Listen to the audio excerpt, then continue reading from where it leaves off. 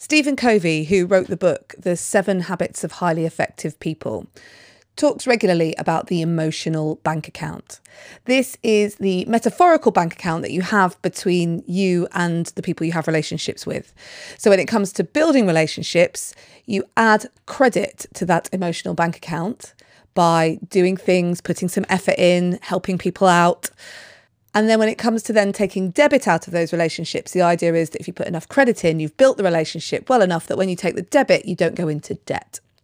So it's keeping that emotional bank account in balance. Now, I'm working with someone at the moment who's incredibly passionate about building relationships and how it can impact on your life and on your business and working on that emotional bank account. And she said that actually, a lot of the time, the credit isn't the problem.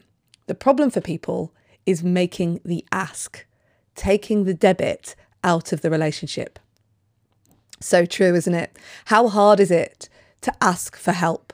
How hard is it to say, I'm struggling right now, will you help me? But I have to say that every single time that I have reached out to a group of friends or in any relationship for help, that's actually when I feel like the relationship gets stronger. So actually, by taking some debit, you find some credit in it as well.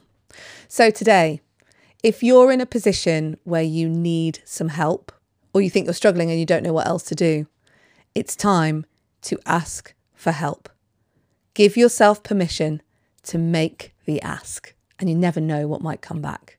That lightning bolt of love that comes from asking for help and then receiving it is one that's hard to replace. This is your Everyday Positivity from the Volley Network. My name's Kate Cocker. I'll be back tomorrow with another episode of Everyday Positivity, which is a journal prompt. In the meantime, have a great day. If you're not there already, there is a Facebook group where we are oozing positivity all of the time.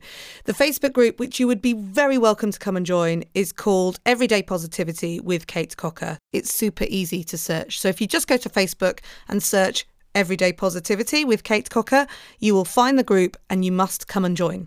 I shall look forward to meeting you there.